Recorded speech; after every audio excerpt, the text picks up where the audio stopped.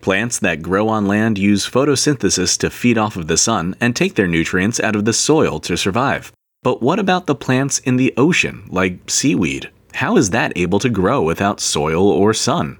First and foremost, seaweed isn't just one single type of plant. It's a catch-all term that we use to refer to all sorts of underwater plant life.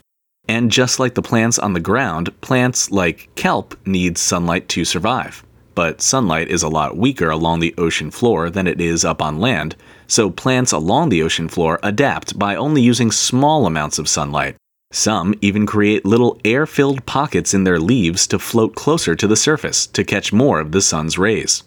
Unlike plants on land, seaweed isn't really planted along the ground. Instead, seaweed anchors itself to hard surfaces like the sea floor, rocks, or even boats.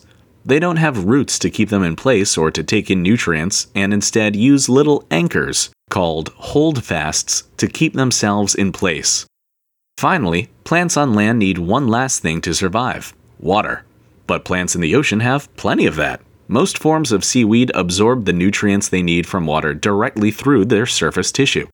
So, plants in the ocean can survive just as easily as plants on land, simply in different ways.